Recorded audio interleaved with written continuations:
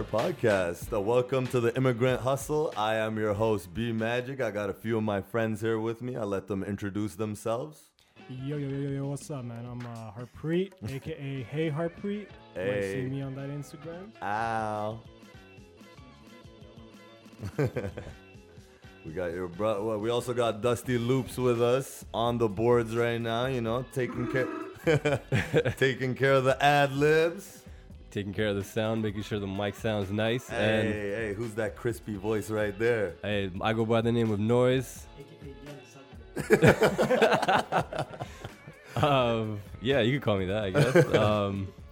All right, so we decided to do a podcast, and Noise, why don't you talk about it? What are we trying to do with this? Yeah, so the idea of the podcast kind of came out of just regular conversations we would have at the studio. So like it would be me and Dusty or the three of us or whoever was in the room. Kind of conversation would go in a lot of different directions. Obviously, we'd focus on the music, but it would also go to talk about what's going on in the music world as a whole, what's going on in politics, what's going on locally, culturally. So our conversations really kind of veered in a lot of different directions, and we got really deep into it. They got really heated. So, we would always say, oh, that needs to go in a podcast. That needs to go in a podcast. So I think like podcast is like the new mixtape, essentially. Yeah. So, everybody's doing it. And one thing is that we have all kind of slowly become fans of this podcast culture that has popped up. And I literally started because I like the hip hop podcast, but now I've literally veered off into all sorts of shit. And literally now I'll be listening to true crime 1 minute and then hip hop podcast the next minute, and then Joe Rogan interviewing somebody who I've never heard of. So it's I feel like we all kind of like the space, but we wanted to do it in a natural way so that we're kind of just those conversations that we were already having in the studio while creating. And so that's pretty much what we're trying to do with this. And so the name as well. I want to touch upon the name. Yeah. So the concept behind it. So we have the name Immigrant Hustle. All four of us here, we all come from immigrant families. Coming from immigrant families, you see what's modeled to you from a very young age is, that principle or that value of hard work. Yeah. And our parents all come from, they came from situations where they had to establish themselves pretty much from nothing. Yeah. And that required lots of grind, lots of focus. That required, work 7 days a week, more than 8 hours every day. So these were kind of the mentalities that allowed them to progress. And so Immigrant Hustle doesn't necessarily apply just to immigrants in the context of how we want to adapt that term. It's more so for people who embody that hustle mentality. Yeah. So, we're going to have our conversations where we're just, talking smack to each other, but we're also going to have guests on the show and go in depth with interviews for people that embody that immigrant mentality mind state. Yeah. Whether that's in music, whether it's fashion, art, media, whatever the case may be. Other people whose hustles we admire, we want to focus that, we want to spotlight that. Definitely, and that's the thing. We have grown up in this music scene here for about 10 years of working with each other, and along the way we've met people from all sorts of industry fields, and these are people that have done really wonderful things, and we want to highlight all the work that goes behind the stuff that you may think is just a viral hit and a one-off chance that these people got lucky. No, there's a lot of work and labor that goes into these people. So with the interviewing, we want to talk to some people that we know and whose careers we've been following or just lives we've been following. Other than that, we want to touch on topics as in hip-hop music. We are all avid hip-hop fans. We want to break down albums that have been released. We want to have debates. We want to pretty much have barbershop talk when it comes to hip-hop. There's going to be sports. We might get nasty into politics. I know, hey, Harpreet. Ain't that nasty. No, but we're pretty much going to keep this open. We're going to have special guests come through here and there. But that's pretty much what we want to get into. And we're going to try to keep this as consistent as possible, as well as dropping our music. We are musicians. For those that do not know us, maybe we should talk about that, because there are going to be people who are listening to this who may not even know our stories. Yeah, so I mean, we've heard your voice quite a bit, so I guess we'll start with you. Who is the man behind B Magic, if you will? Fuck, man. This is going to be my behind the scenes where I have a cocaine problem and and shit just didn't pan out for B Magic. No, well, I don't know. Where should I go? Should I go from the starting? I think you have a really interesting story as far as where you were born and coming to Canada. I feel like that's a really, you've talked about it in your music a bit. For the people that might not be familiar with it, can you break that down a bit? I am a musician. I was born and raised in the wonderful country of Norway. My family immigrated to Canada. I was I believe around 98 at the ripe age of 10. I came here. I knew maybe a little bit of English just through music and cartoons, but pretty much I was just strolling around these Brampton streets with an IKEA accent for the first few years of my life. So hold on, just to stop you there then. So, 98, it's one thing if, someone immigrates when they're 3-4 years old. They're still in a really malleable state where they can really learn and jump between a lot of things. But when you're 10, you're still young, but you can really be set in your ways. So I guess what was that like as far as coming from a place where you're speaking an entirely different language and, you're surrounded by just a completely different culture? What was that like for you in the first few years? It was kind of just like resetting life, because it's like that confidence that I had found through sports growing up as a child, like that confidence. I was confident there, but now all of a sudden you're coming to a country where you don't know how to be cool yet. You don't know what to say to. I don't even know how to say certain things to kids, right? And it's like different culture, different language, different everything. So it's like any type of confidence that I did have within myself was completely like shut down at the age of 10. Yeah. And then it's like, okay, from being head up, chin up, everything to like head down thing, and like wondering if I'm gonna have friends to. And it ended up naturally coming very quickly afterwards, but it's just like everything got flipped upside down. And then luckily I figured it out slowly. I started playing sports here. The first few years, like my brothers showed me a lot of hip hop. So it's like trying to figure out what they're saying now that I can understand English, and different songs meaning different things rather than it just being a flow and a bop that I liked, Mm-hmm. And so you talked about sports there.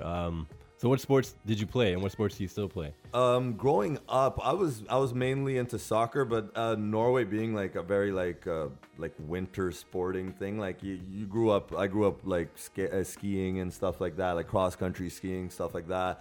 There's actually a national sport in Norway called bandy, which is kind of like hockey, but you're playing with kind of like a field hockey. It's kind of like a mix of field hockey and hockey, but on ice. So I played that growing up, and then. I played in an academy when I was in Norway, and then when I moved here, I just kind of didn't my parents or my brother didn't really know what to put me into. I didn't understand the rep system, the house league, so I just went into like a random house league and I enjoyed it though, but I was ripping shit because it's like kids here, like they were just there so their parents didn't have to pay attention to them for an hour or two. So it's like me, I was schooling them, and then I still play. I'm still a very active in all sports, but competitively, I was the best at soccer, and that did take me probably the furthest. But I still enjoy playing basketball with the homies here and there. And sports was probably my first love before music. But then I feel like once I learned English and I understood the meaning behind saying all these things in a song, I feel like that's when I understood, like, it started as, let me just try to do what people that are my heroes do.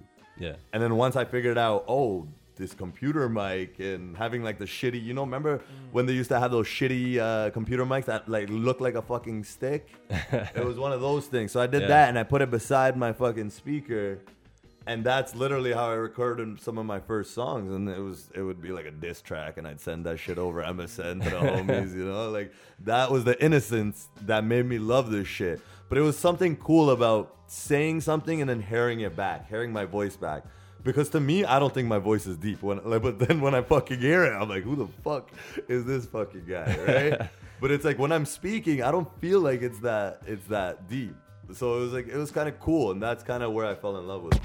The biggest song that was like all over the radio when I came to Canada was Jay-Z and Jermaine Dupri, Money Ain't Money a Ain't a Thing. Thing. Yeah, which is a hard song. And I love that video because that's kind of, I came at a time where the shiny suit era was coming, right? It was the flashy aspect of hip hop was just coming into it. It wasn't the knowledge shit that my brothers had shown me before, right? So it's like now that I'm finally understanding it, and now this flashy suit shit is coming around, right? And it's like I just them two in like Jaguars switching 4 lanes, like that shit was live. It was dope, you know? And as a kid, it was like, that's all you become you want to do what you see, right? So that was my thing. And then I started meeting people. And then that's kind of when I ran into Devious Minds. And me and him started recording in a basement. And through that, that's kind of when Humble started putting he put a voiceless out on YouTube. And to me, I was like, there's some other Punjabi guy rapping. Like, what the fuck? Like, I liked rap just for the sake of rap. Like, there was no Punjabi role model for me to look at. My brothers showed me hip hop, and through that, I fell in love with it. But there was really nobody to look at to be like, we can do it too. I just did it in a basement for fun, not thinking that motherfuckers would be like, this brown guy's not supposed to be rapping. I didn't even think about that. Yeah. I didn't even think about what some people might think of me as a rapper. I just wanted to do it. Right, so then me and Devious started working at one point, and we started making like actual songs. And I'm seeing, you gotta structure it with a 16 hook. Like now it's like, this is like, there's more to it than just going out there and freestyling, right? And bars and this and that. Through that, I reached out to Humble. Humble was just starting to release music online, but it was really picking up, and it was really becoming a thing amongst Punjabis, not only in the greater Toronto area, but Punjabis all over the world. And that's kind of where this Indian subculture within the internet started. Yeah. Right? Because it's like, it like, right when the internet popped and YouTube started popping off, like, Punjabi kids got inspired, man. And I was one of those kids. And I remember sending my songs out to Humble. And I guess at this point, a lot of kids were doing that. And Humble realized, I can do a show downtown and put a few kids ahead of me on a bill, right? And I'd never, ever been on a stage. Never rapped on a microphone with, like, speakers. Yeah, so he gave you that opportunity on a show. Without seeing me. Just on the strength of, I like this kid. Maybe hearing 2-3 garbage songs. Like, he saw potential, but he also wasn't afraid to be like, you need to polish this. Which I didn't even take it in the wrong way. I always like, okay, this is what I gotta do. This is what, like, this guy's telling me, too many words here. Cut out a word here. Like, work on your flow. And that's when I realized, okay, you're nowhere close to as good as you think you are in your head, right? But yeah, through that, he gave me a show based off the strength of just like seeing potential in me and seeing another Punjabi kid who loves hip hop as much as him. And he heard my story. He's like, there's this fucking Norwegian kid, barely spoke English for a few years, and he's making songs like this.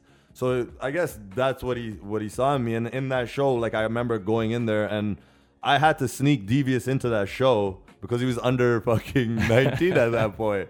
I remember I was worried about that. And then, like, we were trying to figure out back doors to, like, sneak friends into and shit like that. And then while we're doing that, I would see Humble in the back and behind the stage. There was, like, a room. And that was the first time I met him. And literally through that, I talked to him for, like, 5 minutes. I was just nervous. I met Fateh there that day. Didn't know that he was on the bill. Yeah. I met Big Bird there that day. I don't remember if Sonny Malton was there. Can't remember. Yeah, I don't know if he was there, but I just remember seeing, there's a bunch of other Punjabi kids doing what I'm doing, and that was fucking really exciting to me as a young kid, right? And then through that, performed, everything was sick. Like, I remember there was like a freestyle session at the end. Like, I ripped it. Like, I said like some stupid ass shit. Like, my bars early on was just like funny stuff. I really wanted to just be like that funny guy on the raps, right? So I would say shit that people would be like, oh, right? So for some reason, the one memory I have is during the freestyle, I said something and my last line just made everybody go bug. And that gave me such like a gratification. Like, yeah, I had gotten that through sports. Like when you score a goal and shit like that, but it was completely different feeling. Being so vulnerable going on a stage and then winning people over and then being like, all that fucking shit is lifted off me. It was something about that was so amazing. And then literally as I get off stage, so many people showing me love and like, and I'm getting all this praise, and I'm like, yo, this is fucking dope. Like, yeah, maybe I am good. Maybe now that little bit of confidence is coming back. And then that's when I first run into the God Noise himself, which is crazy. And that's just by chance. Like, yo, we had a mutual friend who had come to the show that I knew we went to the same high school, but I had never actually talked to Noise, or I'd never met him. We probably crossed paths because I knew of his friends and he knew of people that I knew. So we were there at the same time, but we had never we've never talked, right? And then I ended up meeting his friend, and he's like, yo, dope set. And Noise shook my hand. He's like, dope set. And then his boy's like, yo, you got your freestyle. And he's like, yeah, my boy here raps too. And usually when you hear that, it's some drunk dude that's fucking yelling at your face and spitting on you, and it's some bullshit like that. But so I was like, okay, here we go again, right? And then I'm like, okay, let's see. So we started spitting. I don't know who spit first. Do you remember? I can't remember. Yeah, I don't know who spit first. I don't know who spit, but I think I might have gone first.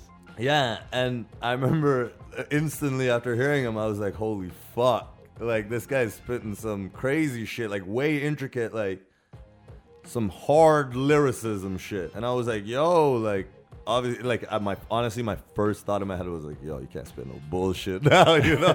Like, I was like, yo, this motherfucker just body shit. Fucking, he just came off the street, and I fucking was just on stage. If I don't fucking rap some bomb shit, I'm an idiot. Whatever. I think I still held my own, but still, like, I was just like, wow. So I was like, I think we had a conversation afterwards, and I was just like, yo, where are you recording at? Like, what's your setup? Like, who you working with? This guy's like, yo, I just do this shit for fun, man. Like, I just love hip hop. Like, I haven't really thought about doing anything yet. And that's kind of when I was like so shocked, because this guy was already way more polished than I was in the sense of lyricism. And I was just like, yo, it'd be a shame to not have this guy's voice heard. So I was like, fuck it. My initial thing was like, yo, let's just do a song together. And through that, kind of everything else was built. Mm-hmm. But I don't know if you want to start your story from the start or start it from there. But let's go into What was the song called? The first song we did was actually Slick Rick and Most Def joint. What was the actual song called? Auditorium. So I remember hearing that beat, and I fucking loved that beat. I don't know who made that beat. That was Madlib. Madlib? Yeah. Yeah, like that's a fucking banger of a beat. And I remember, and then like we were like, how do we do this?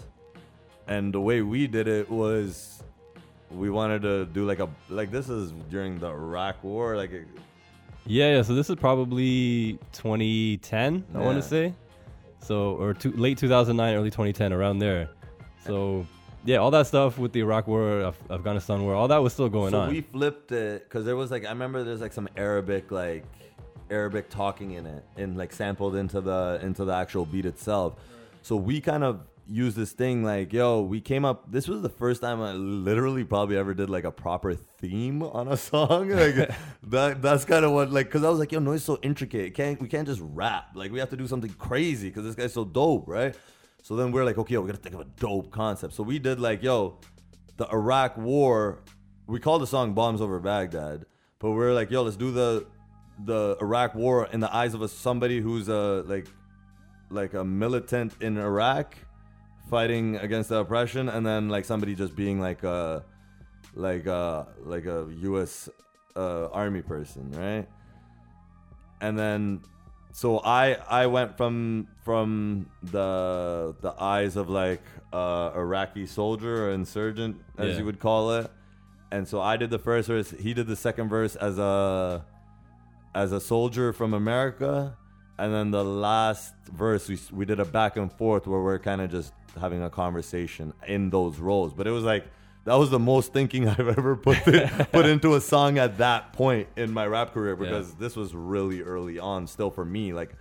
I was still figuring out shit, and then Noise comes, and this is his first time recording on a mic, but it came out dope, and it did really well online. So for us then, it just became a thing. Yo, you're from the same neighborhood as us, you're here, you're really good, let's just do this together because we hit it off really well. And Noise was a really shy guy when I first met him. Like on this podcast, you'll actually fucking grow to see how funny this guy is. But at the starting, he was such like a very calculated when he spoke. Like, yo, I'm only speaking if I'm gonna say some fucking dope ass shit, you know?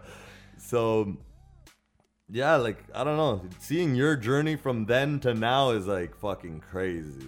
Yeah, so that was really nerve-wracking for me. Like you mentioned, I'm very shy, very introverted.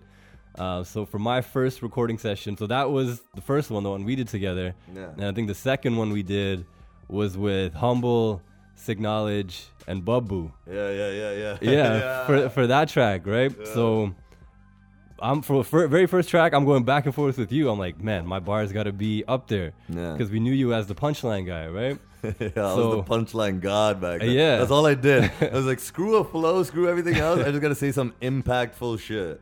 So yeah, so knowing that I was going to be on a track with you, I felt like, okay, the writing has to be elevated, and I really had to step outside of my comfort zone because everything I had done before that point was just me in my room writing for myself and to myself. Yeah. You know, I would share in freestyles at parties or whatnot, but you know, everyone in the crowd was drunk anyway, so it didn't matter what I said, right? Let's go back a little bit, and we'll come back to this topic. But where were you born and raised? I was born in Toronto. Spent the first 11 years of my life in Malton. Yo, so they can't just call you a Brampton man. You're a straight Toronto man from birth. I guess I claim the whole region, man. GTA. Right. Okay. So Toronto to Malton. Continue. Yeah, Toronto to Malton. My childhood was spent in Malton. What years are we talking childhood wise? We're talking late 80s all the way up to the late 90s. Okay. Yeah. And then, so when does the move from Malton to Brampton happen? So that move happens in the summer of 98. Okay. So you came to Brampton right when I came to Brampton? Basically, yeah. Okay. I didn't even realize that. I didn't even realize that either. So I had started writing before. So I was still in Malton. I pretty much started writing like at the height of the shiny suit era. Yeah. Like 1997, I remember this very vividly. I was in England for a good 5-6 weeks with my cousins, and all we listened to that entire summer was No Way Out and Life After Death on cassette, back to back to back to back. So that was pretty much when I really, like, I loved hip hop before that point. Yeah. But that summer kind of really made it concrete in my mind. Like, yo, this was massive. And just being on the other side of the world and watching the same music videos I was watching at home and just seeing, you know, watching Puff Daddy on Top of the Pops and all that sort of stuff. You know what I mean? Like, that just showed how big hip hop could be. Mm-hmm. And I kind of really fell in love with it because those were really the first two albums that I really dissected. Because albums before that, you know, I'd listen to the radio, I'd see stuff on TV, but I never really had an album for myself. So really, you know, looking at the liner notes and reading like, oh, this person thanked that person, and really diving into the music, diving into the albums. So what age are you when you're starting to like read the inside booklets of CDs and stuff? This is like 10, 11, 12. So you're already like aware that there's songwriters, there's beat makers, there's this. You're diving into the depths of hip hop at the age of 10. Yeah. All those albums, like I didn't own them myself. I had a lot of older cousins, maybe 3, 4, 5 years older we're talking about. So, you know, they would have albums, and every time I would go, I would just check out the latest stuff that they had. So I'm looking at the artwork, I'm reading the credits, reading the production notes, all that sort of stuff. So from a very young age, just being exposed to it, that made me want to.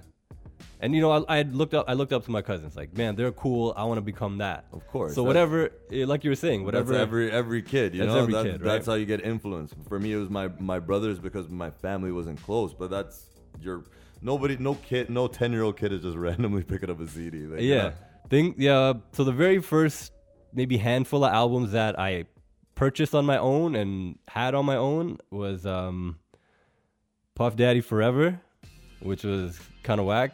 The Roots, Things Fall Apart, and Big Pun, Capital Punishment. Jeez. So like Life After Death. All this shit makes sense why Noise raps the way he does. So like Life After Death, No Way Out. My cousins had those. Yeah.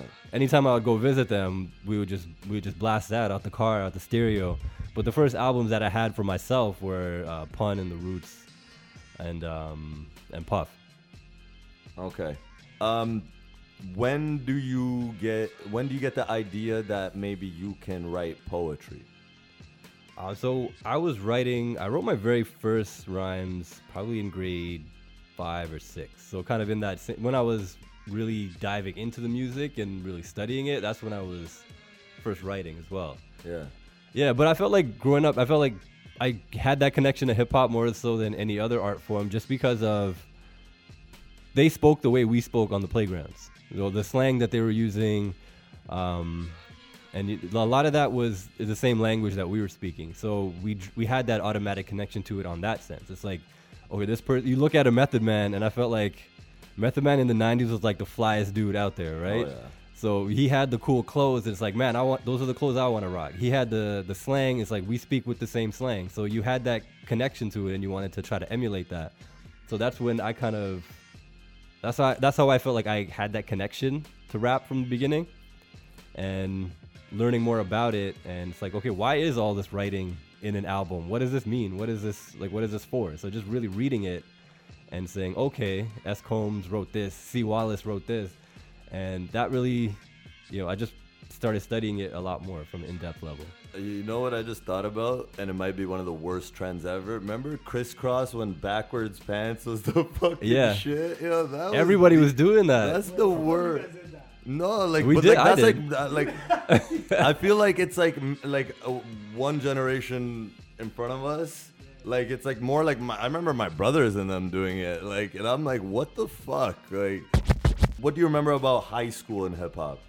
So I was influenced by, obviously, Jay-Z was big, 50 Cent, the whole Aftermath, Shady Aftermath, G-Unit connection there with, like, Eminem was killing it with 8 Mile was around that time as well. Timbaland, Neptunes. Are you noticing the commercial change in hip-hop? Because you're growing up on such lyricism, and now it's kind of going into the opposite direction. To some extent, I mean, like I said, I grew up on the Bad Boy era, so that shiny part was always a part of the hip hop that I loved. Yeah. But I did kind of notice, I think I became more, my ear became more refined. So when I was younger, when I was just, 95, 96, 97, anything that was rap, I was like, I'm rocking with this. I love this. Yeah. But now we're talking about like 02, 03. So I had more of a taste now as far as what I like and what resonates with me. So yeah, there certainly were artists that I didn't connect with, and it wasn't necessarily just because they were shiny or not. Mm-hmm. And I think just going back to Humble, he had a really great point when he was talking about hip hop, where he's like, it's not about what you say, it's how you say it. So I rocked with a lot of artists that were talking about flashy stuff or talking about street stuff that I didn't live, but as long as they did it in a lyrical way or a creative way, I was rocking with it. Mm-hmm. Like Clips came out around that time too, right? And they were straight on the street thing. And obviously I didn't live that life, but I related or I vibed with it just because the lyricism and the beats were at such a high level. So yeah, there certainly were artists that I felt like, aside from content or subject matter, as long as like the creativity wasn't at a level, I wasn't rocking with them for that reason. What are you writing a lot at this point? I was, yeah. So, I started when I was, grade 5, grade 6. Yeah. First started writing, but when I actually really started to find my voice as an MC was during that high school age. So I was writing every day at that point. Do you your earliest writing? Is there any structure to it, or is it just write till you can't think of anything else? Yeah, it basically was like I didn't know how to write. I didn't know how to write to a beat. Yeah. I didn't learn that until much later. So are you just writing for the sake of writing and not having a beat, or are you doing it to like maybe like a song that's on the radio or something like, or like a CD that you have? I was just writing for writing. I'd have ideas, like I'd watch a show or watch a movie, and I'd be like, "Oh, that's kind of cool. Let me see how I can adapt that or kind of flip that story and put it in a rhyme." So, obviously all the verses would rhyme, but they didn't necessarily have beats, or they didn't have choruses or anything like that. So they were very unstructured. It was just kind of like long poems, essentially. Back then, did you realize that it was a method of self-therapy, or did that become like once you started making songs, did you realize that? Or did you know that from back then, that this makes me feel better about things? I think at first I was just doing it to do it. Yeah. I really loved the music, really loved the culture. Wanted to emulate the people you're seeing. Yeah.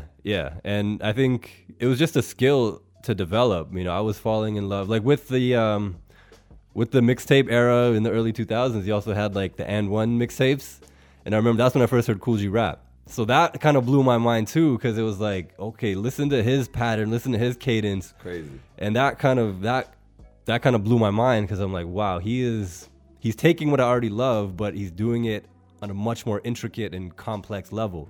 And I think that kind of took me down a different path as far as which artists I started to follow more, which ones I started to listen to more. And that certainly shaped my own writing style. So at first I was just kind of writing as an exercise in creativity.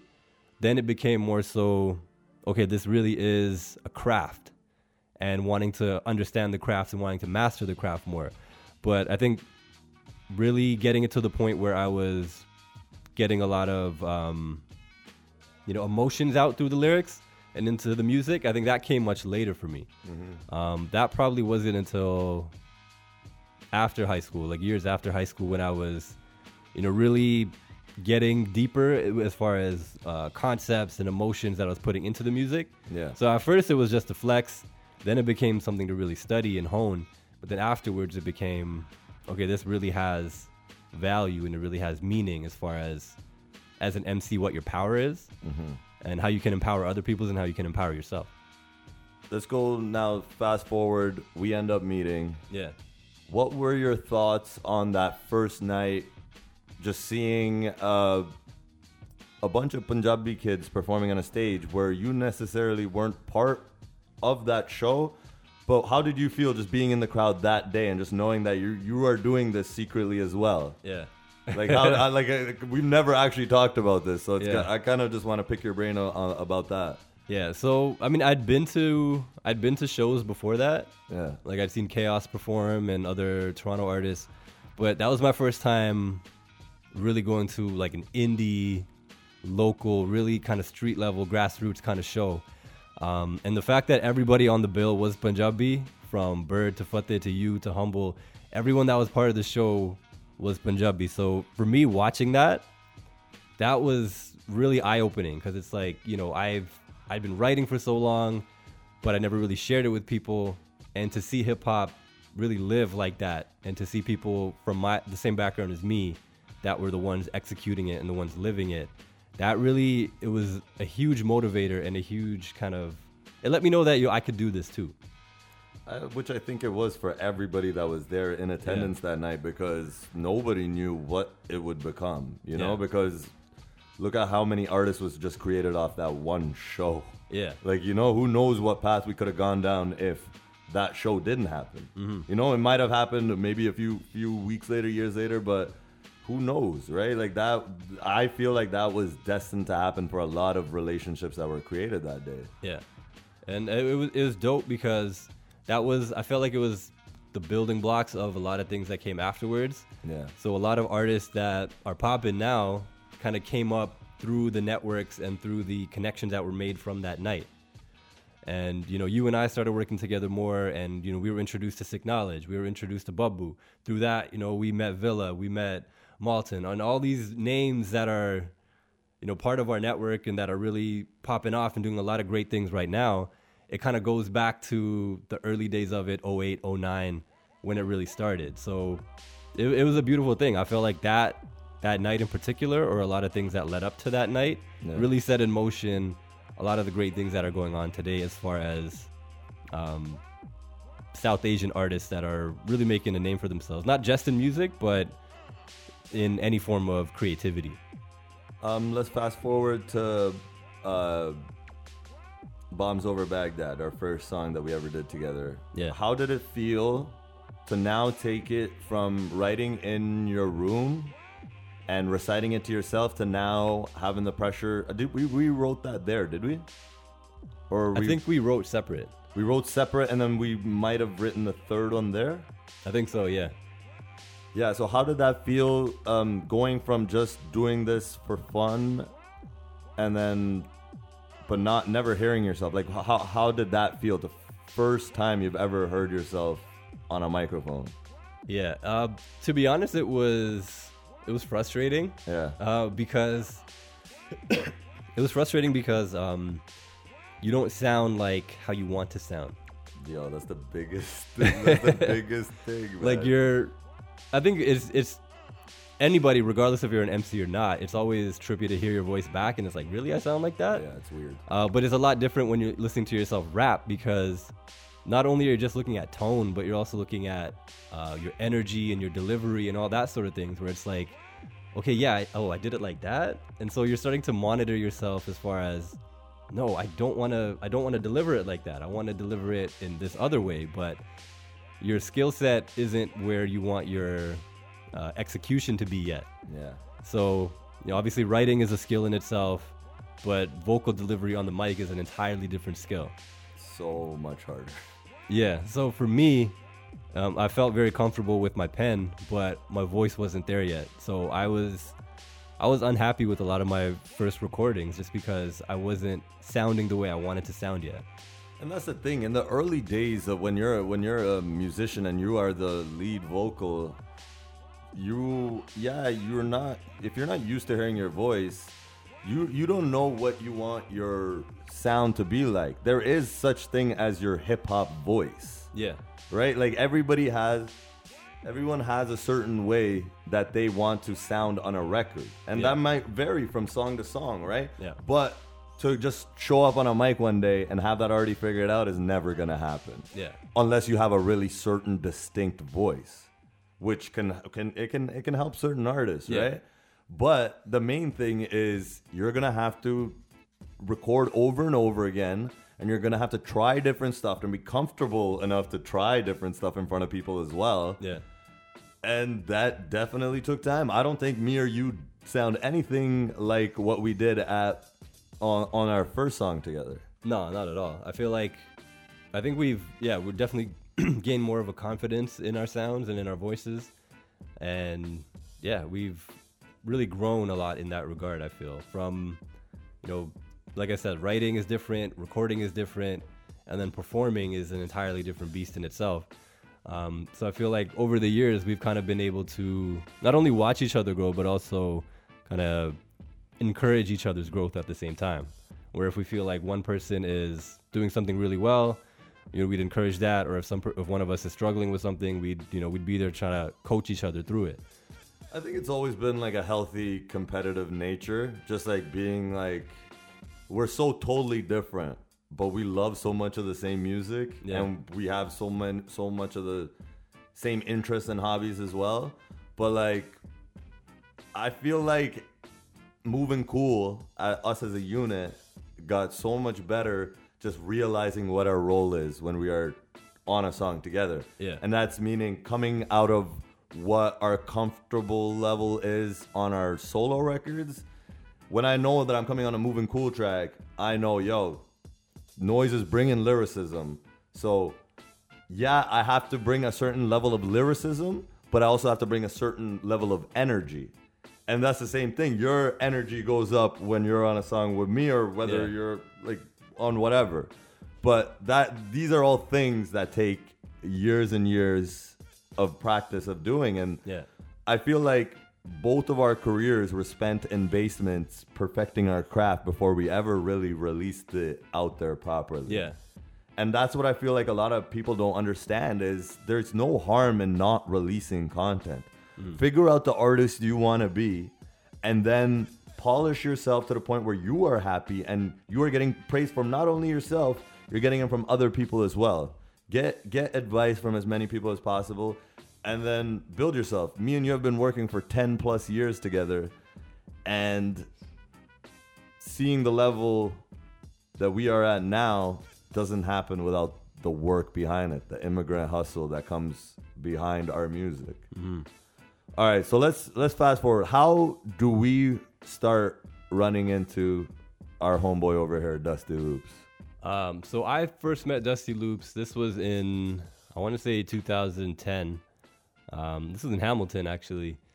Yeah, it was at McMaster. So we did a show. So I think it was you, me, Humble, Sick Knowledge, and Babu. Okay. We did a performance out there in Hamilton, and then afterwards, Humble's like, yo, we're gonna go to this one spot to eat, and then Dusty, you were there, your brother was there, and I think Nav and I think Spooks was there too. I think I remember connecting with you through actually Harpreet. I feel like Harpreet reached out to me first, and that's kind of how I got, because I don't fucking remember that Hamilton show at all. Where were you born and raised? I was born in Kuwait. Kuwait City. Punjabi Samia, baby. in Kuwait. Yeah, how did your family get to How Kuwait? does that?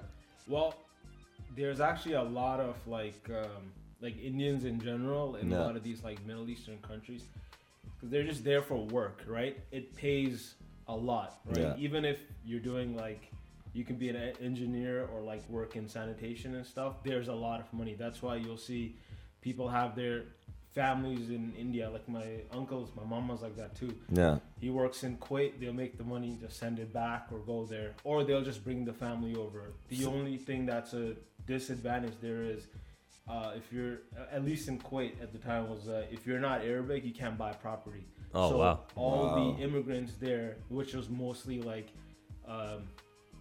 Indians, South Indians, Filipinos, we were all just staying like in the city where all the apartments are. So, and to like our school was like an hour and a half away. So my dad would drive me like every day on his way to work. So did your father end up there for work reasons? Yeah. So my granddad was actually working there in radio communications and stuff, and then my dad actually went to school in, he did some in India, then he did some in England. And then from England, I think he saw the opportunities to work outside. So he did some stuff like, I think, in Berlin. And then somehow he ended up like finding something with some other people out in Kuwait. So they had like their little, I guess whatever people like you meet in college and stuff. Yeah. You kind of collectively decide like, okay, you three guys are going to go in here. So, okay, so we'll go here, you know? So What line of work was he in? he's a engineer, electrical engineer. Okay. Design and draft. So yeah, that was that. And it's funny you say you came here when you were 10. I was 10 too. I came in 95. That's crazy. Right? So when I came is... Look at all these fucking similarities we have that we didn't even fucking know. Yeah. When I came is literally like maybe the month off or the month after Tupac got killed. Jeez. Right? So at that time, I didn't know any of that kind of stuff, right? And also, like, I guess, like, I've always heard of rap. I just didn't know it was rap. But it was also more the commercial rap. You know, like, you would hear, like, a random 16 or 8, like, in a Paula Abdul record or a Michael Jackson record. You don't know what it is. You just think, oh, it sounds dope. You know it was just rhythm talking at that point. Yeah, so, yeah, I Like came here at 10, too. And it the was rap on Black or White? Yeah. It could be that. It could be what's that. his name? His name is Cap. I don't know the guy's name, yeah. Biggie Mo. Yeah, so that was that. And, it was the same thing. Language barrier, but it wasn't that. Where are you, when you come to Canada, where are you getting situated right away?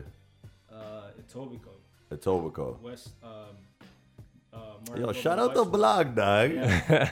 Like Rexdale. Yeah. Well, we moved to Rexdale later.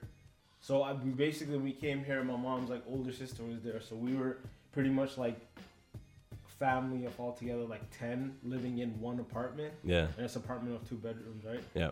So we did that for like a year or so, and then it's like, okay, we have to expand. So my aunt ends up buying a house in John Garland. So that's like right by West Humber, all that stuff situation, right? You know how that area is. So from there, then we decide, okay, we've been with them for like a year or so. Let's get our own spot. So it's funny. Just like every immigrant family, nobody comes there and has a house right away. Yeah, you know? no, I was living in a house with 8, 9, 10, 11 people until I was the first 12, 13 years old. When I came here from Norway, we were living at Center Street in Vaughan in Brampton. Yeah. And it was me, my dad, my 2 brothers, my Nana, which is my grandparents. Yeah. My aunts, my uncles, their babies, like all in like a regular Brampton house. Like I'm not talking no Castlemore shit. Yeah. This is like center Brampton. But that's what you had to do for a year or two until you get on to figure out what you're gonna do, right? Yeah. Right. Yeah. So we were with them, and then we ended up we're like, okay, let's just get our own spot now. We've been with them for a minute, so we ended up moving back to the same building that we were in. So it's funny because when I came in, I was supposed to be in grade 6, but they're like, no, because of just the way the term is and his age, he has to be in grade 5. So I got pushed into grade 5, and in grade 5, like all these kids were like, once they graduate Parkfield, they go to Dixon Grove. So I kind of met all these kids at the tail end, and I just remember like it was, they were just like, because of the language barrier too, they would just like make jokes and stuff. Yeah. I remember these kids would like, I remember this kid named Julian, he would come up and he'd be like, yo, do you look at it today? And I'm like, and I'm like, what? And he's like, no, seriously, it's a yes or no. Do you look at it today? I remember And I'm like, I remember that hustle, yeah. yeah, so you keep saying that, right? But here's the thing. When I went to school in Kuwait, right? It was kind of tough, like even as a kid, because like the school we went to was like Indian school. Yeah. It was called an Indian school, but they're still like Arabic. It's like a kids. boarding school, right? Kind of like that, right? So they had to teach us, like, I learned Arabic, English, Punjabi, and Hindi, right? Jeez. And then my mom made sure, she told the teachers, like, yo, make sure you only talk to this kid in English. All right, so he learns it, he picks it up. I don't know why she did that, right? Yeah. So it was kind of tough because like once the teacher is aware, all the kids are talking like in Hindi, right? So like even all the Punjabi kids, just the native language, it was just quicker, right? But everyone still kind of talked to me in English, so I was kind of pushed into it. So when I came here, I pretty much had to pick up the speed. It wasn't like I didn't understand it. It was just like they're speaking kind of fast. You know what I mean? So I had to adjust to that. So I was in the tail end of grade 5, so I met all these people, and then I didn't really have any friends. And then I went to grade 6, and that's when we moved to the house in Rexdale, right? So I go to Elm Bank, end up making all these friends and stuff, and then we decide, okay, we got to get our own place. So now we move back. So now I'm grade 7. So when I went back to school now in grade 7, 1, I can speak, right? Mm-hmm. I can speak proper. I know what's going on. And 2, for some reason, like, I was instantly popular because people are like, yo, that's the kid from grade 5. He's back. You know what I mean? Because they're like, yo, where'd you go? Where'd you go? So it wasn't more so like, yo, we're going to pick on this kid. It was like, yo, what happened to you for a year? So it was easier for me to like kind of maneuver in and start talking. So yeah, man, I was there for like a minute. But it's different compared to like when I hear stories with you guys and stuff, because I've never really seen like an Indian teacher. I've never seen I never even grew up with like more than 10 Indian or like Punjabi kids or anything. Mm-hmm. You know what I mean? It was just that multicultural. It was like Somalians there, Jamaicans, Arabic people and stuff. So when I hear these kind of stories, at first it was different. It took me a long time to like adjust to that. You know what I mean? Because I'm just used to diversity. I was never used to like just one. Well, it sounds like you're in a setting that is a bunch of minorities, so you're all kind of looking out for each other because there's no really majority out of any of you, right? And I think even growing up in Malton, like I don't know what the demographic there is now, but it was we had a lot of Punjabis, but we had a lot of Caribbean people there. We had a lot of East Asian people there, and I didn't see Punjabi teachers unless I went to Punjabi school. Yeah. So the people that were teaching the classes did not match the makeup of the people that were in the classes. Yeah, even for me, like I had Punjabi school in Norway, but it was my mom. Yeah. Like my mom would come to the school and teach the Punjabi kids. Like that's how little it was, right? And she was the same thing for my brothers when they went to like, you know. But yeah, like we had family friends and that's where I saw it. But like my average, like my middle school in Norway was me, my middle brother, another I think like Pakistani kid, and like a Chinese kid, and the rest are blonde hair, blue eyed. Yeah, I've seen your class pictures. Yeah, like pure white kids. Yeah. So it's like for me, I grew up in that, but it was weird because Norway's it's a good country, and I didn't feel any racism there. I knew I was different, but I didn't feel it. Like nobody bullied me because I'm fucking brown there. You know what? I never felt that either. Like as much as like I hear about other people, like things happening, and you know, I never feel like I got targeted for like having a turban. Yeah. I just got targeted because you just weren't in that crowd. Yeah. Right. And I feel like even the way we grew up, like, because whoever these people are that even you don't get along with or whatever, at some point you're going to get along with them because you're with these people for like almost 6 years. Yeah. You know what I mean? And it was never like, yo, we don't fuck with this guy ever. It was just like, eventually we're going to have a class, we're going to talk, and we're cool. Even if we had issues and stuff, it was never, at the end of the day, if we saw each other somewhere, it was still like, yo, you nod and you leave. So I never felt it was like that. And if anything, I also feel like when we kind of grew up in that area with all the people, we were just snapping a lot harder and quicker. So you just couldn't fuck with us. You say something about us, we're just going to make fun of you and your country. You know what I mean? So, and it was just like jokes and stuff. It wasn't nothing serious. So I never felt or even saw any kind of like, you know how stuff is so boxed off now, and yeah, there's always been race issues, but I feel like when you're in that kind of environment, when you're this vacuum with all these different minorities, I feel like just financially we're in the same state, so we all got similar fucked up problems. Yeah. You know what I mean? So it's more so like we got to get out of here and stuff, but it's not like I didn't feel something from somebody else, or I didn't feel targeted. You know what I mean? I remember like when I came here, yeah, the diversity was a lot greater than it was in Norway, but like in middle school it was still fine because everybody's young, everybody's still doing their thing. I feel like in high school is when I started realizing that like Indian kids are just sticking around Indian kids, you know, and then the black kids will be at a table playing dominoes, and that's kind of when I started seeing, yo, this is becoming like a clique thing, you know. But like it like I'm not saying that it was like ever like racially, like any racial tension because of it. It was just a natural progression that I'm seeing. Yo, the black kids are hanging out with the black kids, the Punjabi kids are hanging out with the other Punjabi kids, and I didn't get why that was, because I was just like, my early years were just spent hanging with people that I liked, and I didn't ever think they're from the same background as me or they see the same problems as me. I just thought, yo, this guy's cool, he likes to play soccer, all right, let's go play soccer. You know, but then in high school, I'm starting to see these things, right? I'm starting to see, yo, kids are calling me whitewashed because I'm fucking chilling with the skater kids one fucking lunch. But you know what it is? I feel like when you're talented as a kid, you just get elected as that person, right? It supersedes like your race. So like if you're like, for me, in grade 7 and 6, everybody knew me as the artist. Yeah. So they're just like, yo, don't fuck with this kid. If I need something done, like, yo, can you draw this? And for me, I just wanted to draw every day. I actually thought I was gonna like be an artist for Marvel and shit, work with Jim Lee and be like the next god level dude that's drawing Wolverine, right? Yeah. So they just looked at me as the artist. They didn't look at me anything else. It's possible somebody else got targeted. I never felt anything. Yeah. But I feel like it also had to do something with how you ended up integrating into the system, right? Mm-hmm. Because there are some people that come from, like, if they come from India or they come from Jamaica, they just stick to just what they know, what they know and who they know and stuff.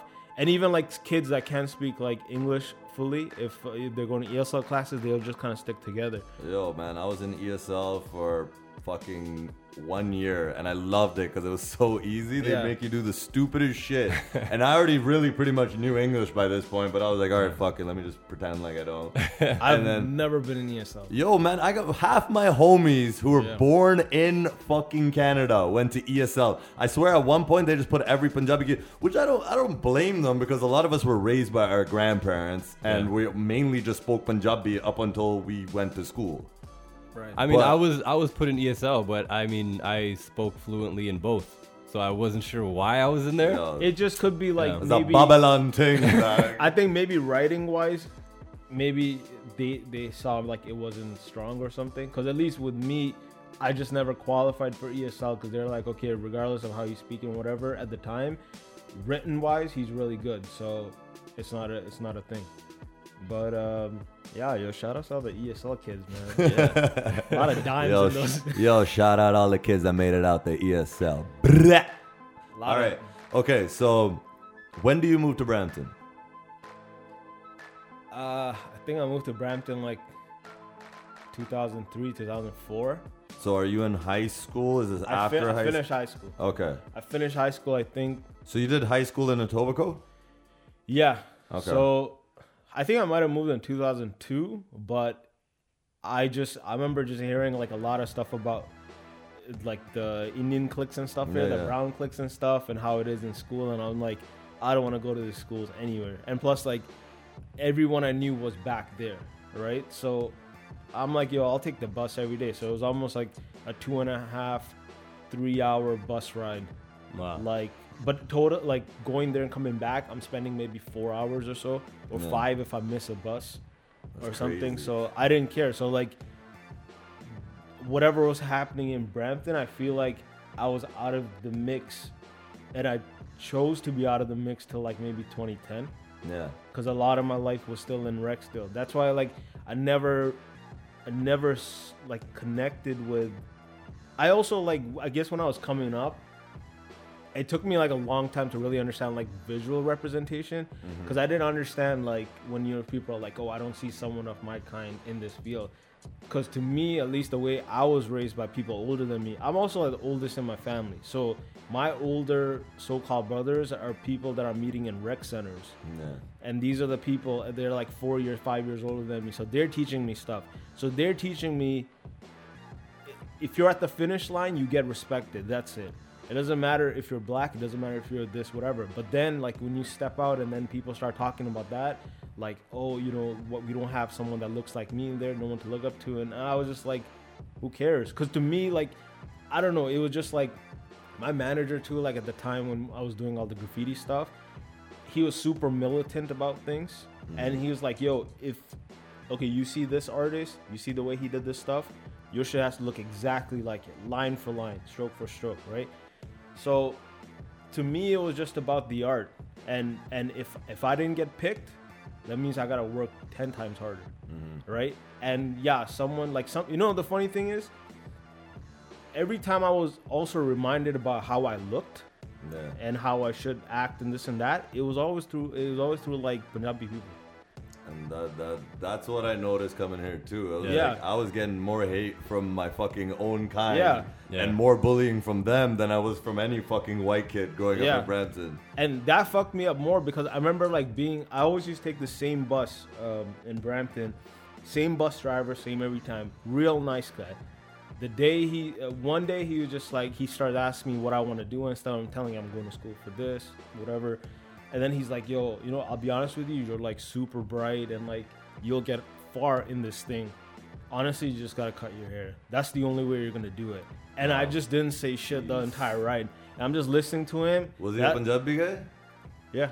Jeez. He was a guy that's like settled out here. He kind of, honestly, like, even though he said that at the time, like, I wasn't like fully upset. It probably hit me later, but like at the time, I just felt like bad for him.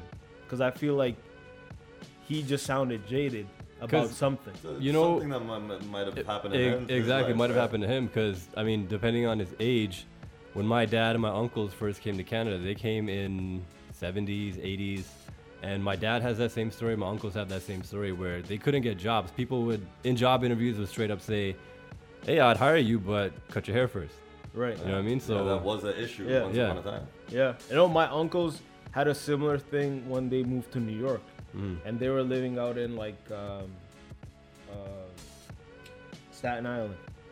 So it was just for them to kind of maneuver. At that time, there was like gangs too, right? So like they would chase you down just for a certain leather jacket. You know what I mean? Like you can't be wearing that over here and stuff. So I got it, but at the same time, like I don't know, I just kind of like I felt some way about like everyone that I grew up with that ended up also cutting their hair, and they would always tell me some lame thing because I don't know if I was kind of like shielded by my my talents and stuff. I got everything that they said they wanted to get to, just the way I was, and I think for the longest time I was the only person that looked like this in every environment. You know what I mean? So sometimes, like to a certain degree, yeah, it works to your advantage because they'd be like, yo, that guy, you know what I mean? Like I can't hide who I am. Like it is what it is. But then it turns into like, you know, who do you really hang around? Because your own people, the first thing you're questioning, like, why are you hanging around them? Right? And in those environments, like I didn't feel that. But then if you go to another environment where it's only one type of people, say just black people, and they don't come from like a super mixed round, they'd be like, what are you doing here? So it was weird. I never faced any of this stuff in Rexdale, man. It wasn't like until I went to Mac. Yeah. I used to get like, people would like talk down to me about the way I would speak. I feel like I was like a different person. When I'm Rexdale, I talk a certain way. When I'm at school, I talk a certain way. And then around like professional environment, that I have to speak a different way. And that's why in Mac, honestly, I never connected with anyone. That might be the only place I never really made friends. The only friends was probably just spooks on them through someone. Okay, so because we got to wrap this up soon, when does it go from art to music, or is this something that was happening simultaneously this whole time? It was happening simultaneously. Like the music thing, I always found interesting. So when I was out in Rexdale, I was working out of the Elm Bank Community Center. Yeah. So pretty much everything that I know about art and music, it came from Wong, right? Yeah. So shout out. Yeah, shout out Magic Finger Wong. So it was pretty much like I was under his wing, and he was just showing me stuff, and he was actually running the art programs and the music programs at the center.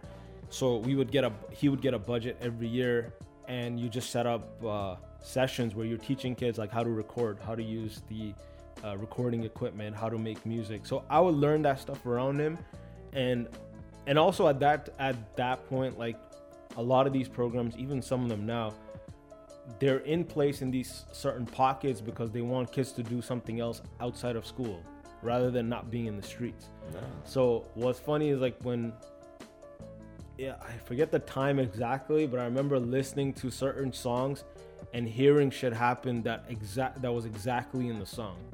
And like all these like light bulbs are going off, like, yo, this shit's real. Yeah. You know what I mean? And I found a lot of that like in Rexdale and stuff. So that's why maybe I connect a lot more to certain albums and certain things just because the way they kind of came up. Well, you were growing up in some sort kind of concrete jungle, and you are growing up in areas that you can visualize. Yeah. Well, you can visualize rap lyrics in the neighborhood you're living in. Right. So that with the music stuff was happening, and I just always had it like a second thing. For me, like the main thing was art. Yeah. Because I've always, been like illustrating and stuff like since age of 3, 4. So that I always had that with me everywhere I went. I even like got into like art schools like OCAD and all that stuff. Now this is probably the only time where I don't want to say like I didn't have a visual representation, but I didn't know personally anyone who had made it into that field and was successful, right? And it's funny because like the older I get, I find out so many suppressed artists within my family tree. I find out people can actually draw, they can play this instrument, whatever, and you start talking to them, it turns out like, yeah, I really couldn't pursue it. I had to make money, and my parents were telling me to get married, so it shifted away. That's the thing. We are fortunate enough to be in the generation when shit got figured out. Right. And instead of being in the generation where you're trying to create something for your family. Yeah. Which is crazy because it's like, even just going back to what you're saying, it's like, I started hearing about all these artistic things my parents did afterwards. Yeah. But that they couldn't afford to do because they had to feed themselves and feed their family, right? Yeah. Sending money back home. So it's like there might be generations of really creative Punjabi people, but there was when this whole mass immigration of Punjabis all over the world happened, I feel like it's in our culture to express ourselves and be creative and music and everything. Rhythm is in our culture. But the generations that our parents lived in, where they had to leave India and create lives for themselves, that shit took a back seat. Yeah, but it was always in our culture. Yeah. And now it's going to come back with the seeds of these immigrants. So we lost a generation of creatives, of artists, of thinkers, because they, out here in the West, they were only valued for their bodies. Essentially, what labor can you do? How hard can you work? How many hours can you do? So I think just among the three of us, we benefit from the hard work and the sweat that they put in, because now we're in a position where we can pursue art to a level that they couldn't. And I think to some degree, I feel, we owe it to them to do it, and to do it at a very high level. Of course. And it's like to a certain degree, we have to make it just to show them that all of this shit wasn't just in vain. Yeah. Right. And I don't know. I think once it happens, it'll really validate something, and I think it'll spark the next thing, which will make things a lot more easier for everybody else. Because even to a certain degree, like, we don't really have that person yet in the field. There's a couple of them sprinkled here and there, but I just feel like they're still, paving the path for the next person that'll be the it dude. Well, look at the fucking progress we've made in 10 years, right? Noise, let's go back to that fucking show that Humble did, right? Yeah. Look at everything, the trickle effect of that show and what happened. There is a lot of talented Punjabi kids that came out of that. Yeah. And even more of them are being bred every day to go this route rather than that. Now we have painters, we got musicians, rappers, singers, beat makers. We got chefs, we got everything. Yeah. But that's the thing, is now it's our time to showcase these talents we have. Don't hide them. Work hard at them.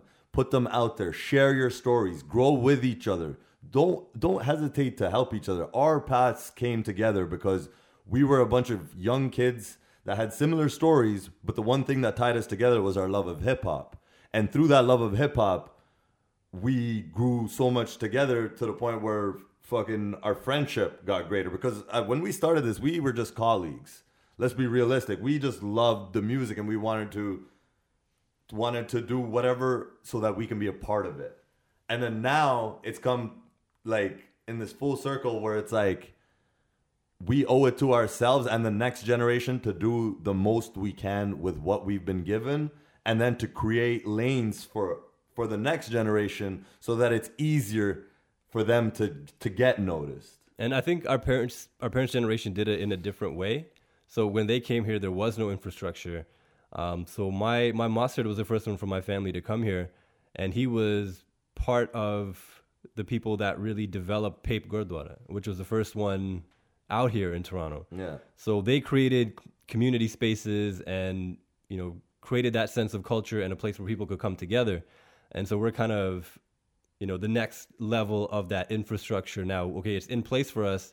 Now, how can we create it and expand it?